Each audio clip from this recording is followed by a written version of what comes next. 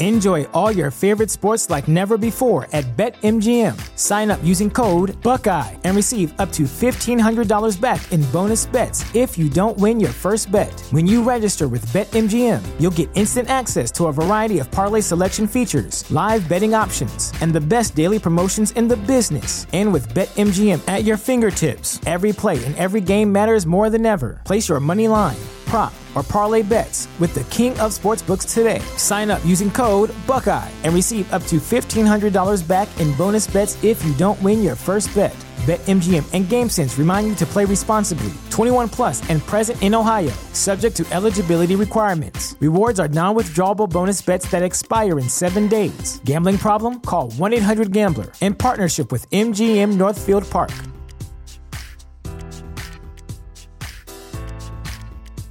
At Parker, our purpose is simple. We want to make the world a better place by working more efficiently, by using more sustainable practices, by developing better technologies. We keep moving forward. With each new idea, innovation, and partnership, we're one step closer to fulfilling our purpose every single day. To find out more, visit parker.com/purpose. Parker, engineering your success. Inspirational women are increasingly popular in the news and media, but many go unheard and their stories are never told. Women to Watch with Susan Rocco captures the stories of many women who truly make a difference. Women to Watch is the vehicle for developing new leaders, encouraging younger generations, and in building self-esteem for future entrepreneurs. Good afternoon, everyone, and welcome back to another week of Women to Watch here on WWDB Talk 860. My name is Sue Rocco, and we're thrilled to be here every week bringing you stories of some amazing women in the Philadelphia area and across the country as well. And today is not going to be any different. We also have the wonderful Dr. Beth Dupree joining us by phone. We never quite know where she's going to be any given day. And today she's joining us from the airport, actually, in Philadelphia. She's going to be flying out this afternoon to attend the annual meeting for the American Society of Breast Surgeons. And Beth is going to be teaching a course on hidden scar mastectomy and a course on ultrasound. And she's also going to be addressing over 1,500 surgeons regarding the integrative approach to breast cancer prevention and recurrence of reduction. So she's got a lot on her plate. Before I speak with her, I want to make sure I give out the phone number to call in. We'd love to hear from you if you're listening and would like to speak to either our guest or Dr. Dupree. Our number is 610-664-4100. Beside me here in the studio is actually our guest for today, and her name is Lisa Kabnick. Lisa is an international finance lawyer. She is former vice chair of the Financial Industry Group for Reed Smith, and she's going to be chiming in and joining us after we do a little intro with Beth. So, Beth, talk about your trip, where you're going to be going, what you're going to be doing this afternoon. Absolutely. Well, God willing, the flight will be on time. So far, the monitors say that it's on time. I'm going to be flying into Orlando. And every year, the American Society of Breast Surgeons, which is an organization, has, I think, over 3,000 active members from around the world. We meet to discuss the latest and greatest in breast care, the clinical studies, the research.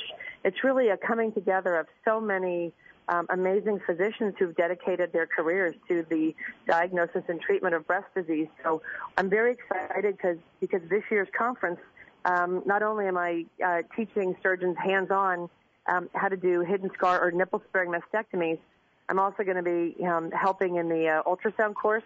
And then Saturday at the general session, a topic which I know that you know is very near and dear to my heart is how can we help to decrease the incidence of recurrence of breast cancer and also decrease the risk of developing breast cancer. That's wonderful, Beth. So, yeah, I think, certainly the more that you're able to get to audiences and groups of people and talk about the success you've had in this area, I think the better. ASCO Post, which is it's one of the things that I allow to have a direct Bing on my Twitter feed, came out this week with some data that was presented in Philadelphia that by the year 2030, it's anticipated that the incidence of breast cancer is going to increase by 50%. And that is a number that I do not like whatsoever, because I know that, 75% of breast cancers are not genetically based. Therefore, we have multiple opportunities for improvement as a society to educate and empower women to take control of those risk factors if they can to decrease their risk. And my youngest son, who's at Penn State, the paintball champion, was writing a paper, and he said, "Mom, I need to narrow the focus on something, that can be very impactful." And I said, "Dean, if you just look at women in the high school age and college age, so take that 8 years of women, and if they can learn that maintaining a healthy BMI, that regular exercise, that decreasing or limiting alcohol consumption, that hoping to be able to have their first pregnancy prior to the age of 30, and breastfeeding when they do get pregnant, as well as stress reduction, we have an opportunity to really change that risk profile, because currently the women that are going to show up with breast cancer, in the next 15 years are going to be people in my age group and the decade below in their 40s and 50s. And if we really want to make a stand, we really want to make something on the clock and go back to get these kids at the age of most of my patients' children, because you have to have those lifestyle sustainable changes, and nobody's really heeding the warning. Nobody's really listening to the messages, and it's very frustrating for me as a surgeon, because I see the tail end of this when these women show up in my office with estrogen-driven breast cancers, which we know we have ways to help decrease the incidence. Yeah, that number is staggering. When you shared that with me, that 50% number. One of the things that, Holy Redeemer is doing well, and I always want to say thank you to Holy Redeemer Healthcare System for allowing us to bring the show to the audience every week, is the purchasing of an additional screening tool. And you did an interview with Stephanie Stahl on CBS 3 that's going to be airing shortly, hopefully prior to Mother's Day. Can you talk about that for a few minutes? Sure. Ultrasound is a new technology that has received FDA approval about a year and a half ago. And for women who have what we call dense breasts, which means that their elements of their breast tissue are not fatty. Fatty tissue comes out black on a mammogram. Dense fibrous tissue shows up as white on a mammogram. And since cancers show up as white, if you have a white cancer and white dense breast tissue, you can't see through the dense tissue to find the cancer. And we know that 40% of women, 40%, so that is a huge number of women, have mammograms that are not as diagnostically sensitive as we would like them to be.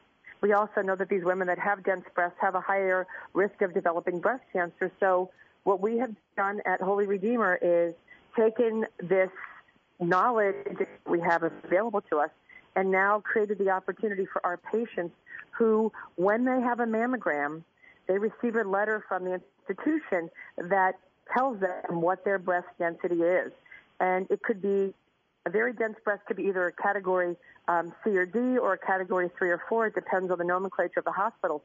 But it has actually become legislation, and it's a law that women must be told what their breast density is. And this is in so many states across the country. And I'm kind of waiting for this to become federal legislation. But if a patient has dense mammogram, she's going to get that letter and say, wait a minute, there's something else that I can do. They can call their doctor, who can then order what's called an automated whole breast ultrasound that basically creates a topographical map of the breast tissue so that we can identify those areas of abnormality that are hidden within the breast density that we may otherwise not see. And it's a big deal, because for women who have dense breasts that then find a cancer, who've been going every year for their mammogram, they feel as though they've been failed by the system because they haven't been able to find an early screen-detected breast cancer, which we know is usually found at an earlier stage at a more treatable time. Right. That's wonderful news, though. Another step forward to have that. It's awesome. Have that screening. I have to say kudos to our administration, because not every hospital administrator says yes to new technology, even when the reimbursement may not be there. Mm-hmm. But because Holy Redeemer is committed to, really caring for women in a way that some other places don't, they made it a priority to be the state-of-the-art breast care. Right, right.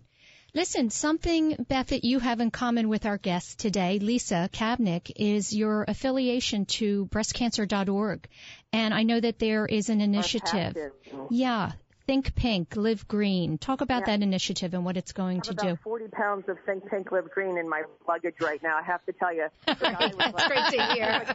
He's like, lady, is this a body bag or what? I'm like, no, it's just of Think Pink, Live Green. And, I feel like I needed a Sherpa today to drag my luggage in.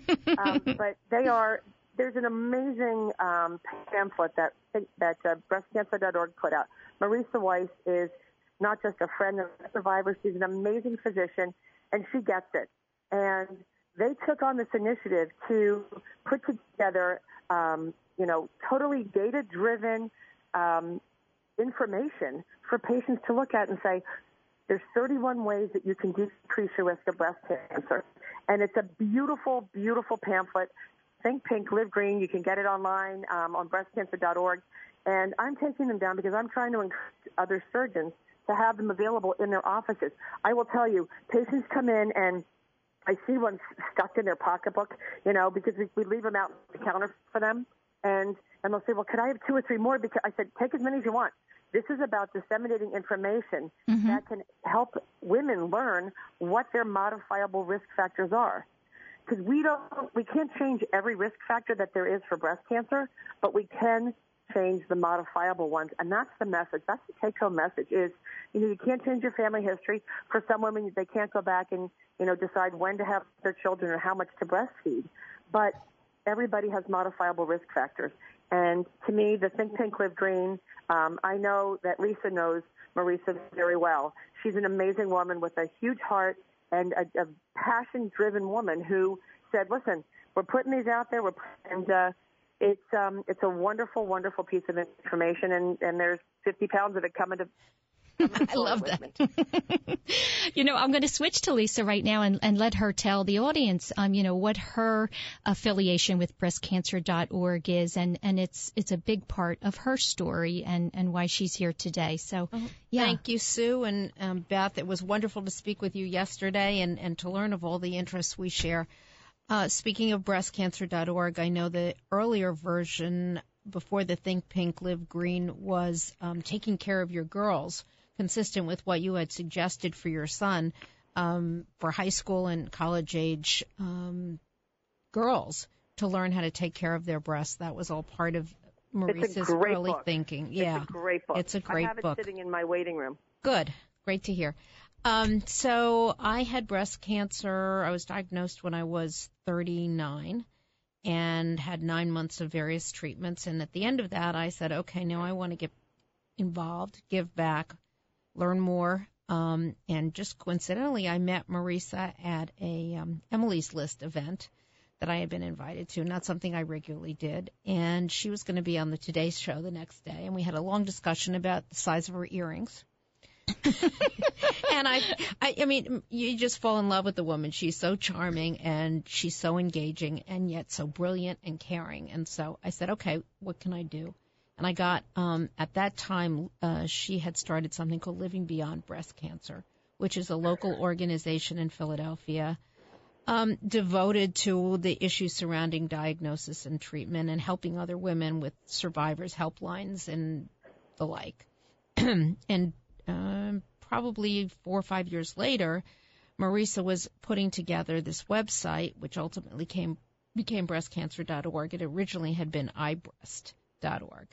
And my husband, actually, who's sitting in the studio with us, helped her negotiate the breastcancer.org URL from somebody in Georgia who had purchased it originally. And I tried very hard, actually, as a lawyer to merge the two organizations, but for various reasons, the board of Living Beyond Breast Cancer didn't want to go in that direction.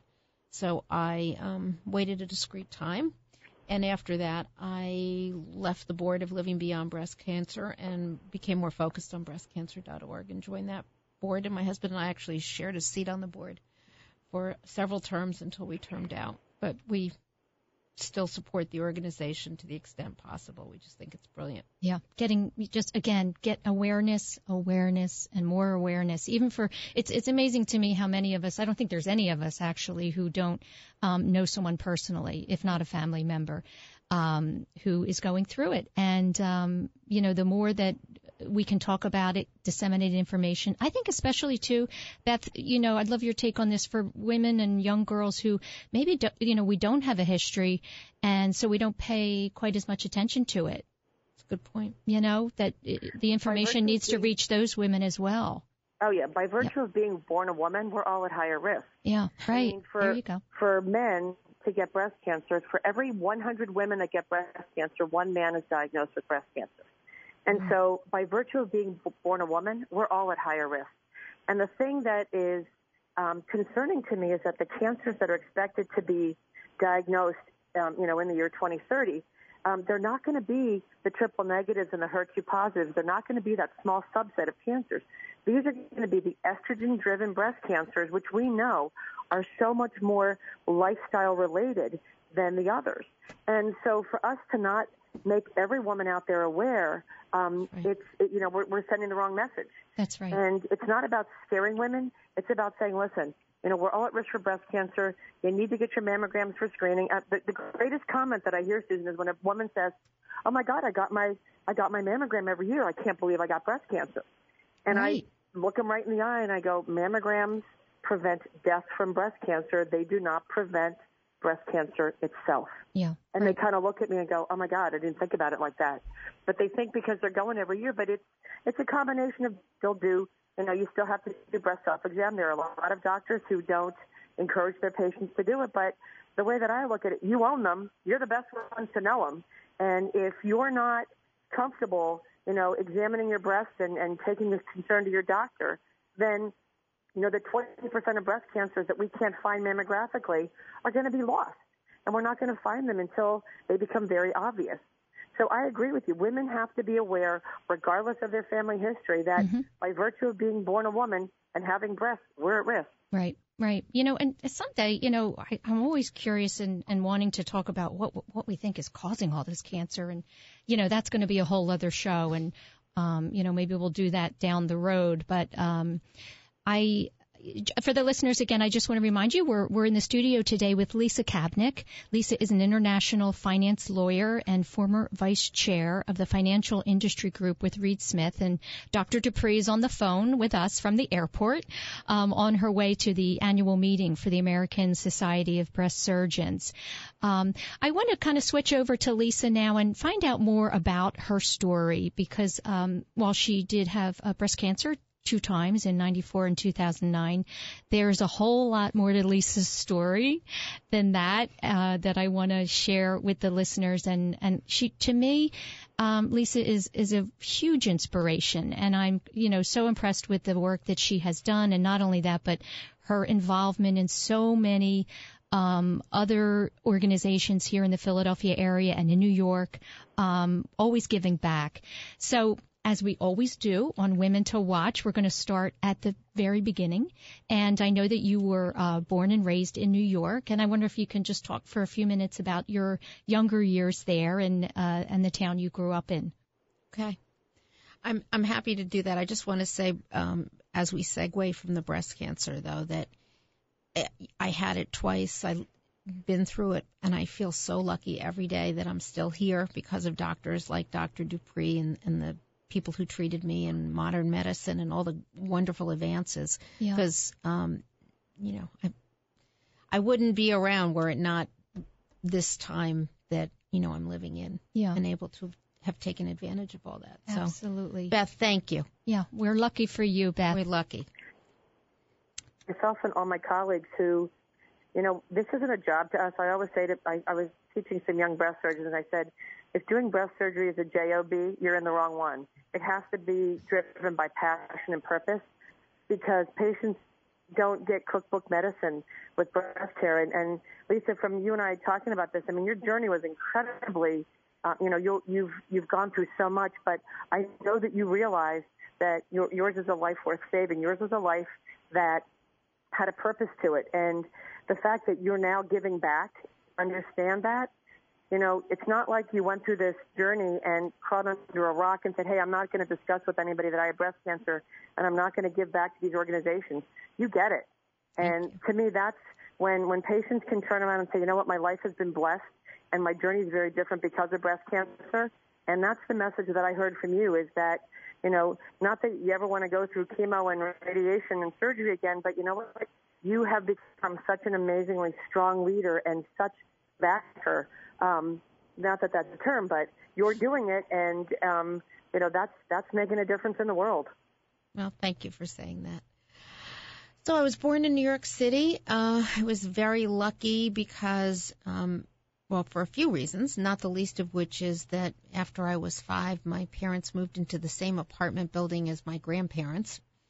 And I went to a school right across the street called the Ethical Culture Fieldston School. And my grandfather was a huge role model in my life. And so when I was a little girl, until he died when I was just shy of 10, I was the oldest grandchild living there, and he used to take me to breakfast sometimes. He taught me how to play gin, and he used to really make a big fuss over this very little girl. So I think that was a really important person in my life. Yeah. Grandparents are the best. Yeah, and he was very special. His wife only recently passed away at almost 101. Wow. Oh. Yeah, I thought I had these fabulous genes, Yeah. My mother's mother died at 99, and my father's mother died at almost 101, so this getting breast cancer at 39 was like, right, this isn't supposed to happen to me. But anyway, so I went to a really wonderful school called Ethical Culture, where we were educated academically, but we also had a course called ethics once a week, starting when we were in pre-kindergarten, when we were 4. And I think it sank in. Yeah. So that's fantastic. It was an amazing school, and I continue to support it to this day. I wrote down a quote, or more of a mission statement from the school, because I wasn't familiar with the school, and I was reading about your background and your bio, and I wrote this down because I thought it was so powerful. As a school, they say, we inspire a diverse and joyful community of passionate learners, critical thinkers, and ethical individuals who aim to make the world more humane and just. And I thought, wow, that's it. Is right? That really sums up. That's it. And I thought, what a wonderful opportunity for young people to be exposed to that kind of learning, especially in a place like New York City. Yeah. Yeah. Right. So I know that it was impactful for you to go to that school. Describe really how that impacted you in the work that you do. Well, it's a part of me. My husband teases me that compliance is my middle name, but it's important to me to do the right thing. Yeah. Not to cut corners or not to do things that are sort of on the edge. Mm-hmm. And that has been with me as a lawyer. I know people make fun of lawyers, but I'm very careful in that respect. Yeah. Well, I think it speaks to the fact that there is right and wrong. And sometimes, we get lost in trying to figure out or maybe overanalyzing things to determine if they are right and wrong from a moral place. But if you are educated in a way that always brings you back to that, right. I think, and especially in today's world, what a great gift.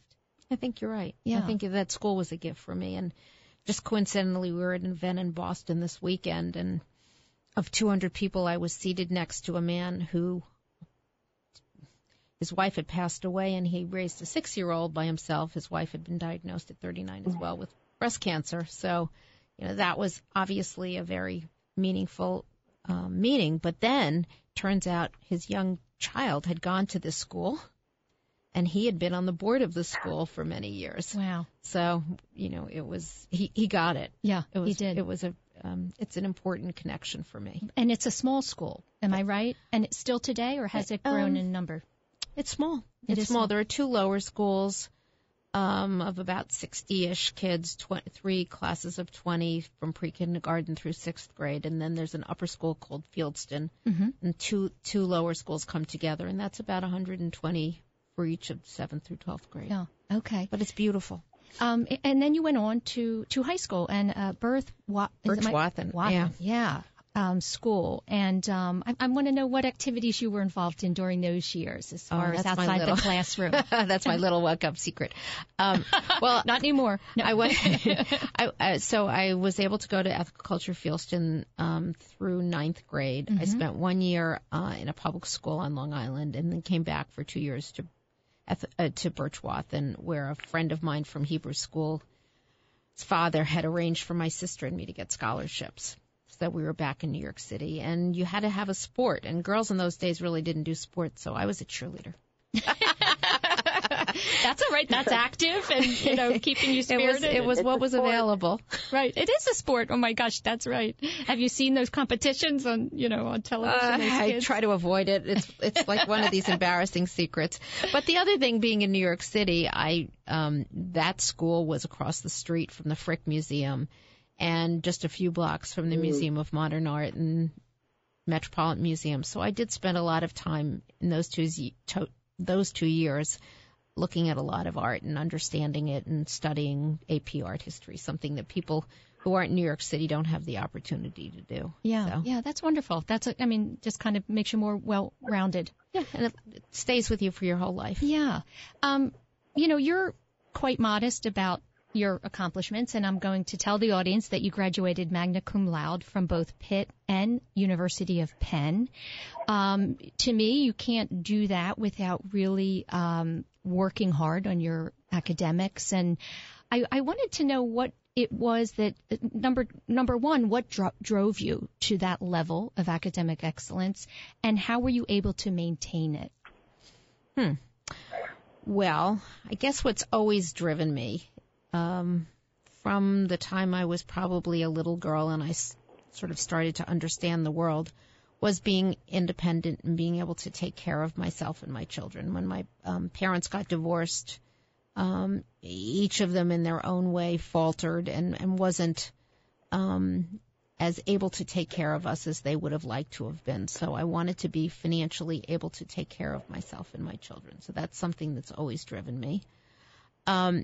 And I actually enjoyed what I was doing as a lawyer, so that made it easy to continue and to work hard. Obviously, you have to work long hours and you work hard, but I didn't mind. As much as you're a fellow Pitt grad. Yep. That's right. That's something else. There you go. Well, we were probably there. I was in Holland Hall. We were probably there at the same time, so it's very possible that we had a connection at Pitt way before now. Let's see, I was in the law school. I went to Penn undergrad, and I was at the law school from 77 to 80. So I'm probably older than you are, but let's not go there. No, I think you're younger than me by the years, but that's okay. I'm not going to out you. Okay. We don't talk about age on this show. Okay, right. Women typically don't want to give their age. No, that's true. So what kept me going was, in addition to loving what I did, every transaction I worked on, every deal, were more interesting people, and I loved getting to know all the different people and their stories. Yeah. Well, it's always interesting to me, and we've had this discussion off the air too about how everything that kind of shapes us and who we are does start from when we're children. And I'll mention you have a younger sister, so often the oldest child has to kind of step in and take charge in certain situations. And so that was something that was ingrained in you, and then you had this desire to you used the word security, and I found that to be of interest, that as a young girl you would be thinking to yourself, when I get older, I want to do something that will allow me to feel secure. Right? Right. That's a powerful statement. Doesn't everybody feel that way? I don't know. Not at that young of an age. I think it's something that people come to maybe later in life as adults. So I think that says a lot about who you are. We're actually going to take a quick break, and we will Ladies, be back. I have to love you and leave you. Oh, we're going to love you and leave you, Beth. So have a safe Lisa, flight. I look forward to meeting you in person. Have a great rest of the show, ladies. I will be listening, hopefully, from the other side of security. Great. Have a great Safe day. travels. Safe travel. Bye. Okay. Bye-bye. There are 365 days to schedule a mammogram. Today is as good as any. Holy Redeemer Breast Care makes it easy. We offer the latest technology like 3D mammography and automated breast ultrasound that help find cancers in dense breast tissue. Plus, our same-day readings mean same-day peace of mind. Make today the day you schedule a mammogram. It's easy to request an appointment online at holyredeemer.com/mammogram.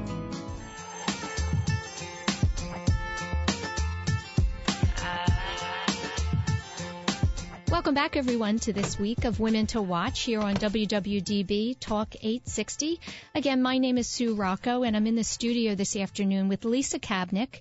Lisa is a local lady. She's also spends a lot of time in New York, and she is an international finance lawyer, former vice chair of the financial industry group for Reed Smith.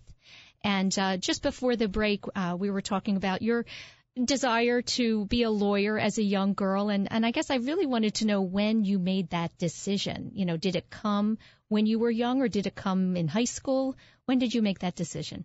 It's a cute story. So I was the older sister. My sister was 21 months younger than I is to this day 21 months younger than I am. She'll always be.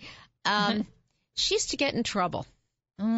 She was always finding trouble. So my mother started calling me Lawyer Lisa because I was defending her. Oh, but that kind of lawyer is so different than the lawyer I became as a finance and commercial, corporate lawyer. right. But that sort of put the bug in my ear. Oh, that's so funny. I know. All I knew was Perry Mason and, L.A. Law ultimately. I didn't really know any lawyers. But yeah, right. But Well, it's such a huge industry, and there's so many different areas you can go into, right? And so how did you end up in the financial field? How did I end up that? I was an undergraduate economics major, having started in Wharton, always having an interest in business.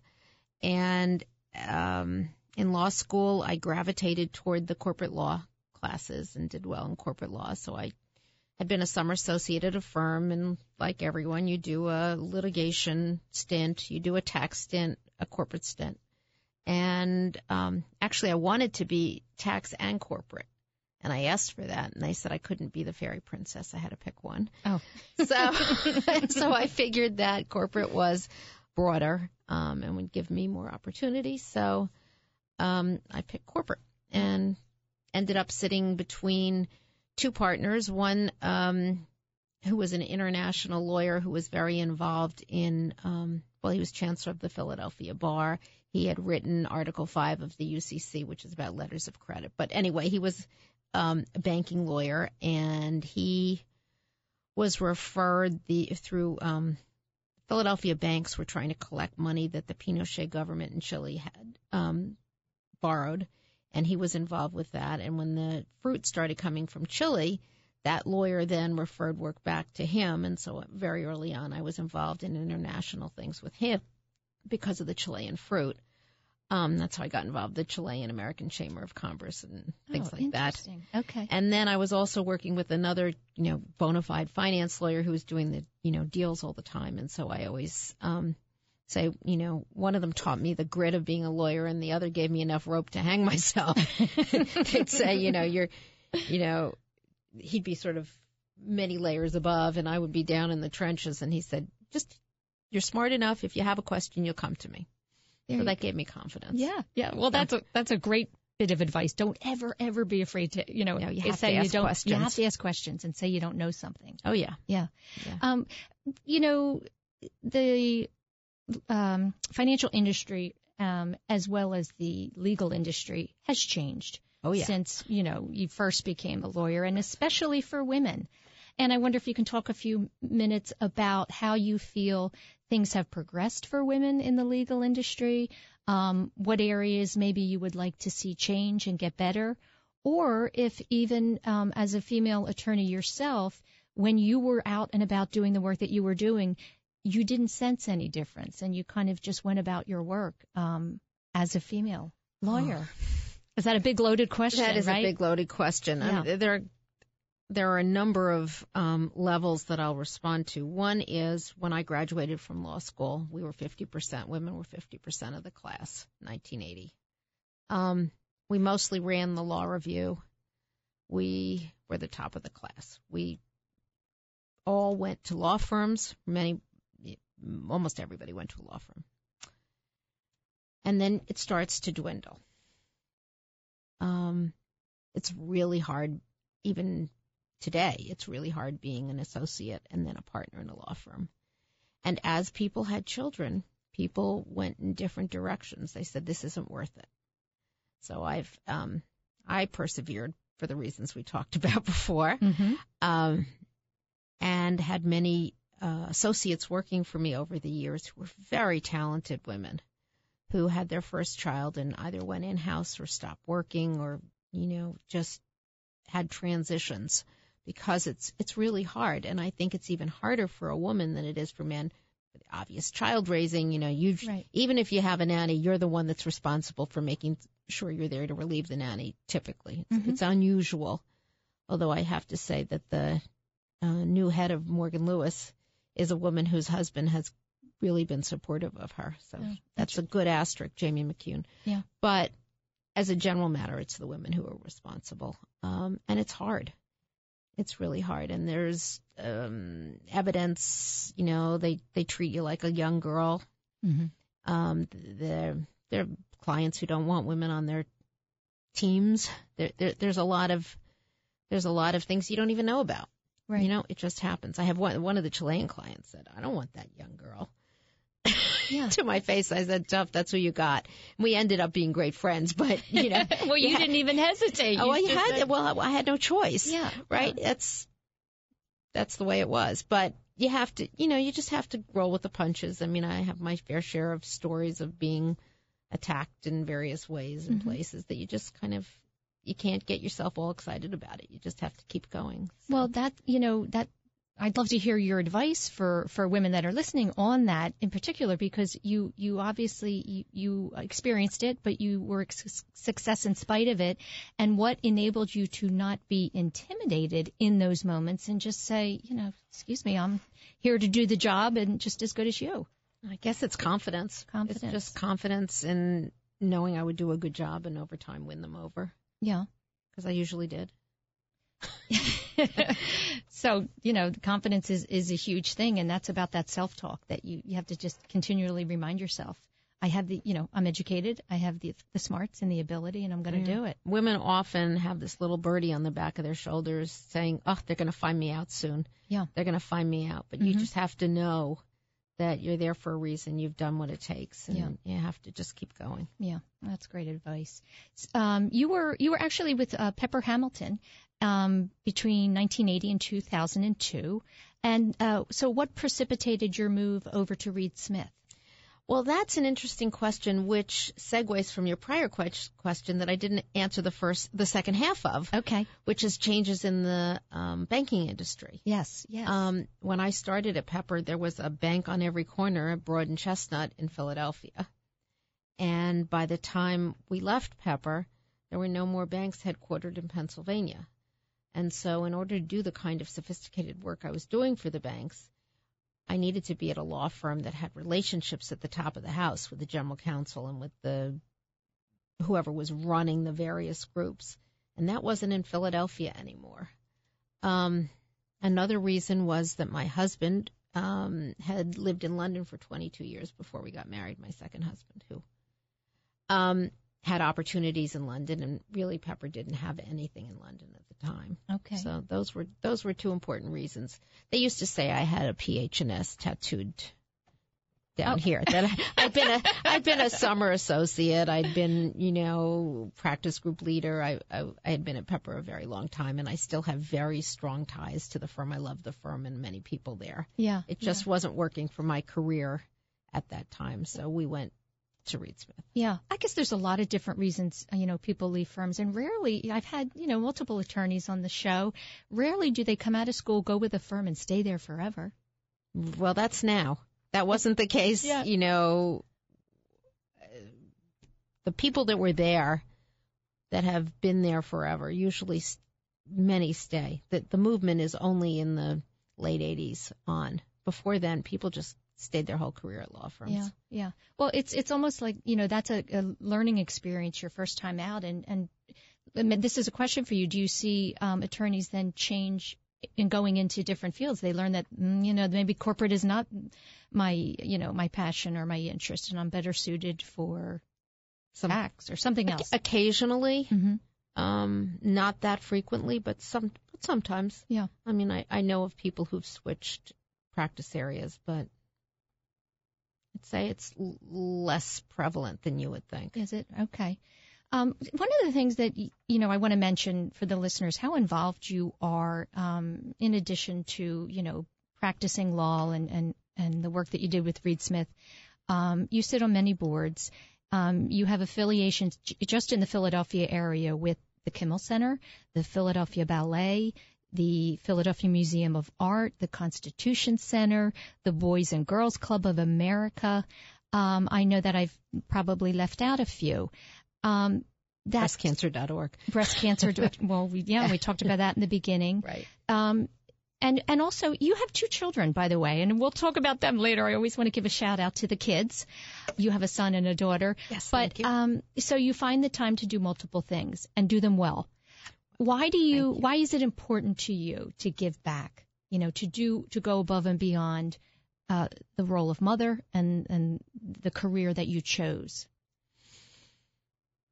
Probably, I know I'm very lucky, and talk about that in the context of medical advancement and still being alive. Yeah. And I've, through the years, been fortunate in terms financially, and I'm secure, and I want to be able to help people in less advantaged ways who need opportunity. I like to focus on giving people opportunity. That's important to me. And would you say again that might kind of stem from, you know, probably when you were young and you know, you felt that yourself? I was given an opportunity that, you know, maybe I wouldn't have if somebody hadn't. Right. You know, right? Yeah, my husband says I have a soft spot for rags to riches stories. I always end up crying. Oh, well, that's a great thing. That's a great thing. I guess so. But like 2 of the things that you don't really hear about were, a friend of mine was working for the city of New York and raising money for the mayor's program to give underprivileged students an opportunity to do internships over the summer, and then they needed money for stipends to buy clothes and travel and lunch and whatever. And that was something we supported for a few years as I think just the kind of thing that, you know, people who can should be supporting. That was important to me. Do you have a love in any one particular area, whether it's the arts or with children or with women? You know, your efforts have been with many groups.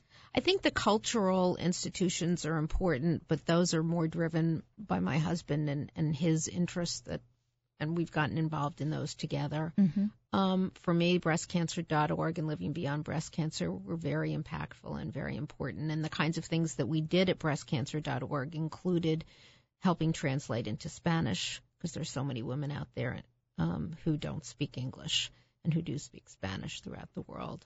And before there were the technology that exists now, we were helping with chat rooms and discussion boards for people to actually talk to each other about the issues that were on their minds. So those were the kinds of, you know, very specific, very impactful types of philanthropy that I've really enjoyed.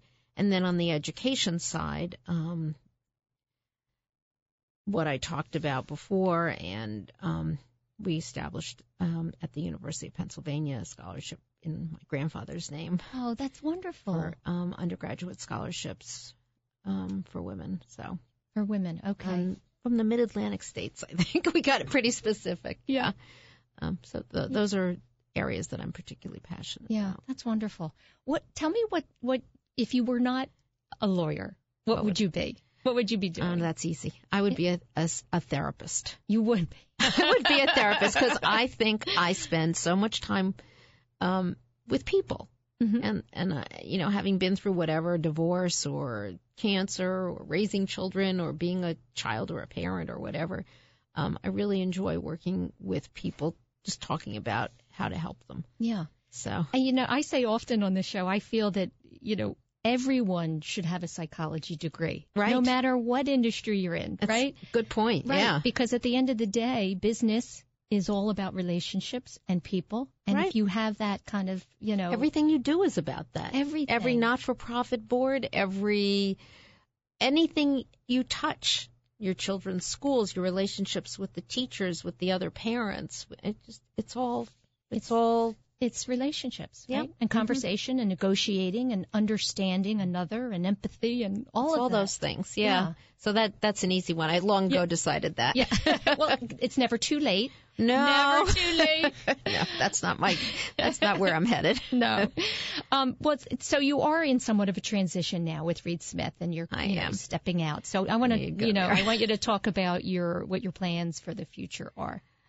As of the end of last year, I resigned as an equity partner at the firm, and I'm working with clients and colleagues to try and transition some relationships so that I'm not there full time anymore, although I'm always on my email. This hour we're on the radio, people are going to be, where were you? Right. Oh, my gosh. I can't believe it. 3,000 emails I know, I'm after afraid the show. to look. But so I'm doing that, and the reason I did it was I've been a lawyer for a long time, and I've worked very diligently and passionately at it, but I've always had an interest in corporate board work, the for-profit corporate board. So that's what I'm focused on now, and I think I actually have one. Can't say the name yet, but I'm in the process of finalizing that. Good. I'm very excited about it. Okay. I'll have you back on the show to disclose that at a later date. happy to come back. You've made it so much fun. Oh, good. Yeah. No, I'm so glad, that you found that. That can be a kind of not a daunting task, but, to find the right fit, to find the right one. Well, that's a whole show in and of itself, because you've probably heard there's a lot of talk out there, maybe an article a day about getting more women on boards. Yes.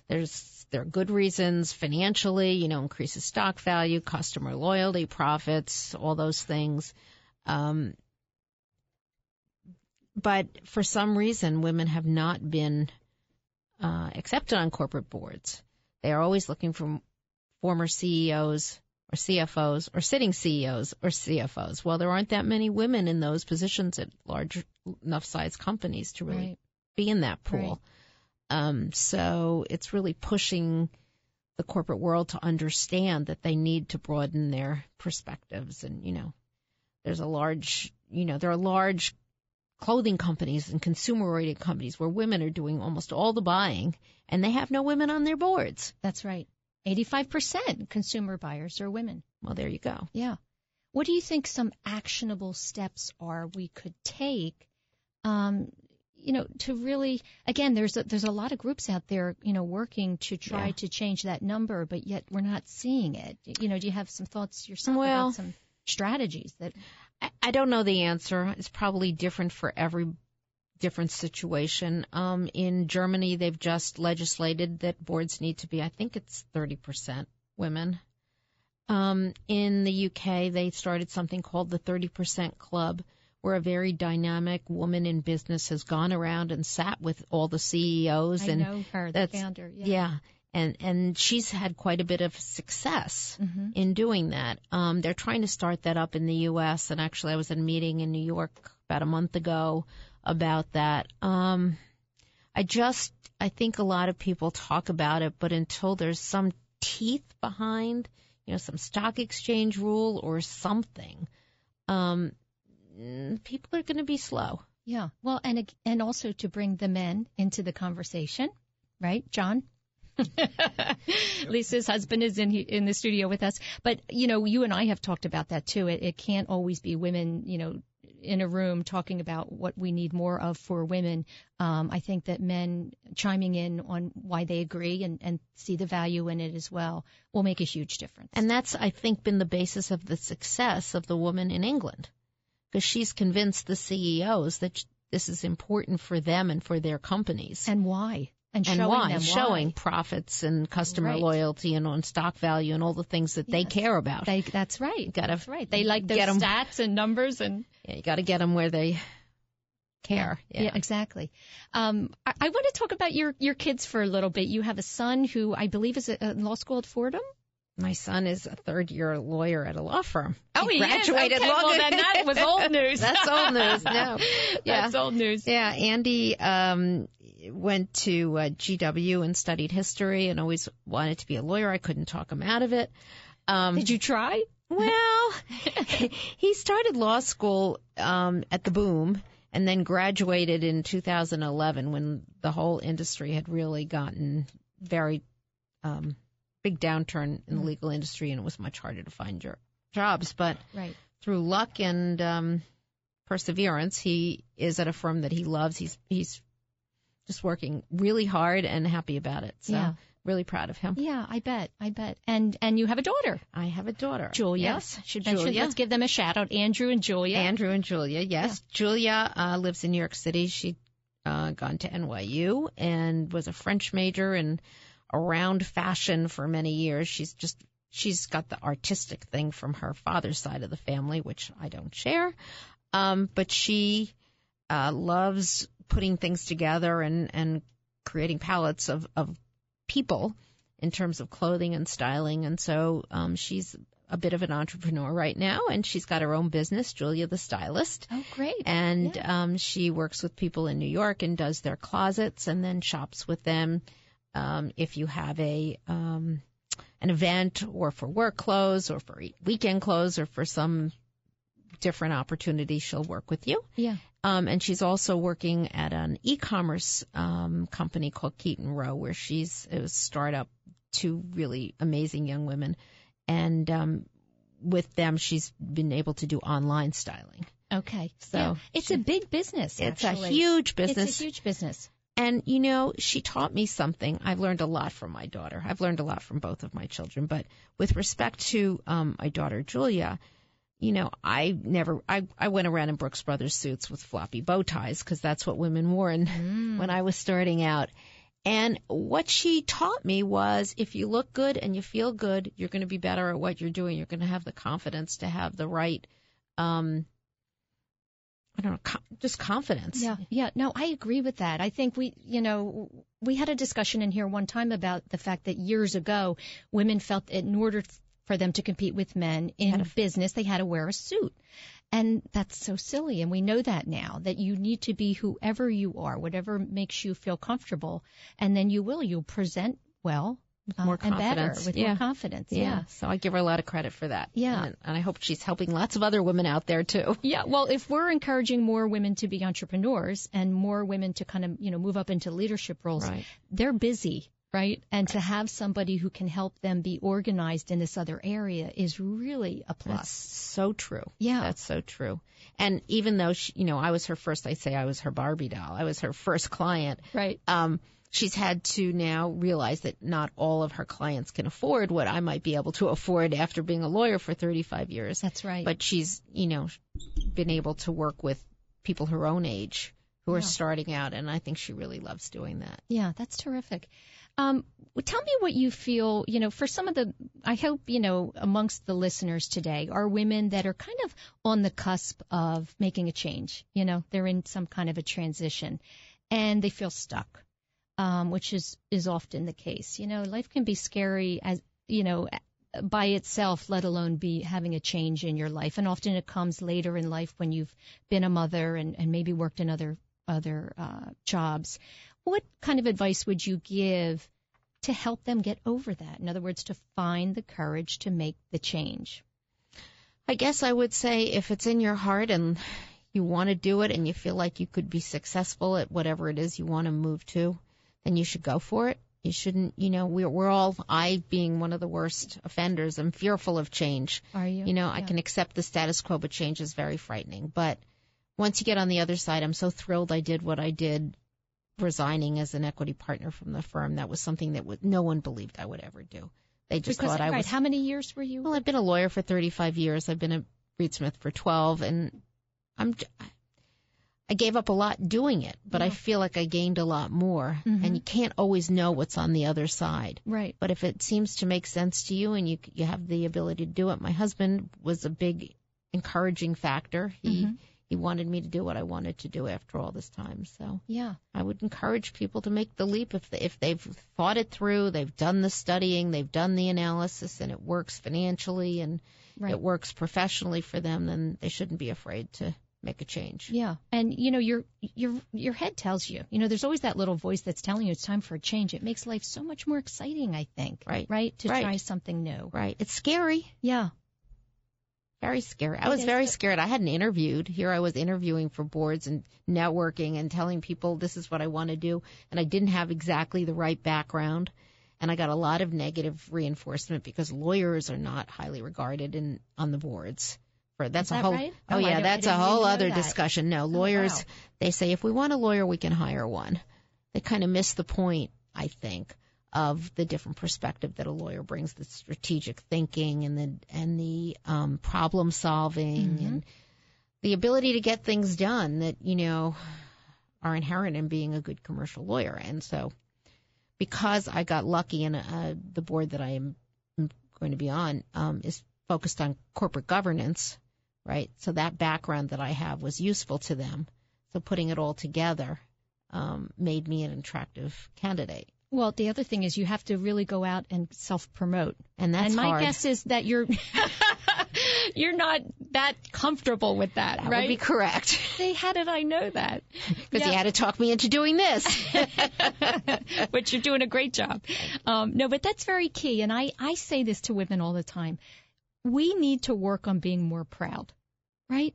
If you've accomplished something, and as far as I'm concerned, if you're getting out of bed every day and you're being a good person and you're working hard and you're trying, that's tremendous. But if you've gone above and beyond that, you should be able to be proud and let people know, especially if you're pursuing something. Look what I've done, not in a braggioso kind of way, but just kind of very matter of fact. These are the things that I've done in my life, and they will benefit you. Don't you think? Of course. Yeah. That's good advice. Listeners, that's good advice from Sue. Well, I know that you did it because, you did, fingers crossed, you're going to be taking on this new role. And I'm excited for you, and I'm thrilled.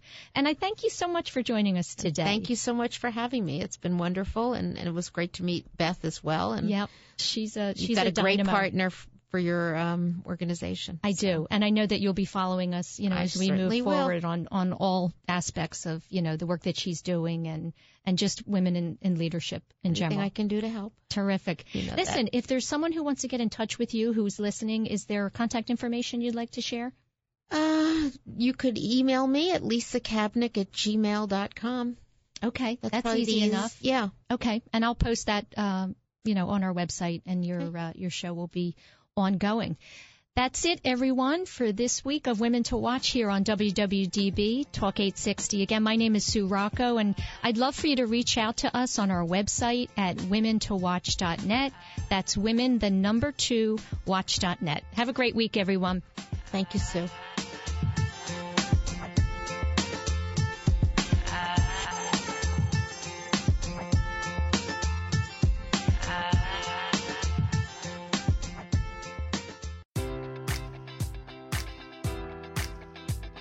Enjoy all your favorite sports like never before at BetMGM. Sign up using code Buckeye and receive up to $1,500 back in bonus bets if you don't win your first bet. When you register with BetMGM, you'll get instant access to a variety of parlay selection features, live betting options, and the best daily promotions in the business. And with BetMGM at your fingertips, every play and every game matters more than ever. Place your money line, prop, or parlay bets with the king of sportsbooks today. Sign up using code Buckeye and receive up to $1,500 back in bonus bets if you don't win your first bet. BetMGM and GameSense remind you to play responsibly. 21 plus and present in Ohio, subject to eligibility requirements. Rewards are non-withdrawable bonus bets that expire in 7 days. Gambling problem? Call 1-800-GAMBLER in partnership with MGM Northfield Park.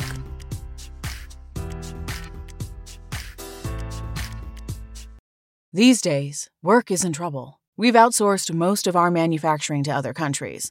And with that, we sent away good jobs and our capability to make things. American Giant is a clothing company that's pushing back against this tide. They make all kinds of high-quality clothing and activewear, like sweatshirts, jeans, dresses, jackets, and so much more, right here in the USA. So when you buy American Giant, you create jobs in towns and cities across the country. And jobs bring pride, purpose. They stitch people together. If all that sounds good to you, visit American-Giant.com and get 20% off your first order when you use code STAPLE20 at checkout. That's 20% off your first order at American-Giant.com with promo code STAPLE20.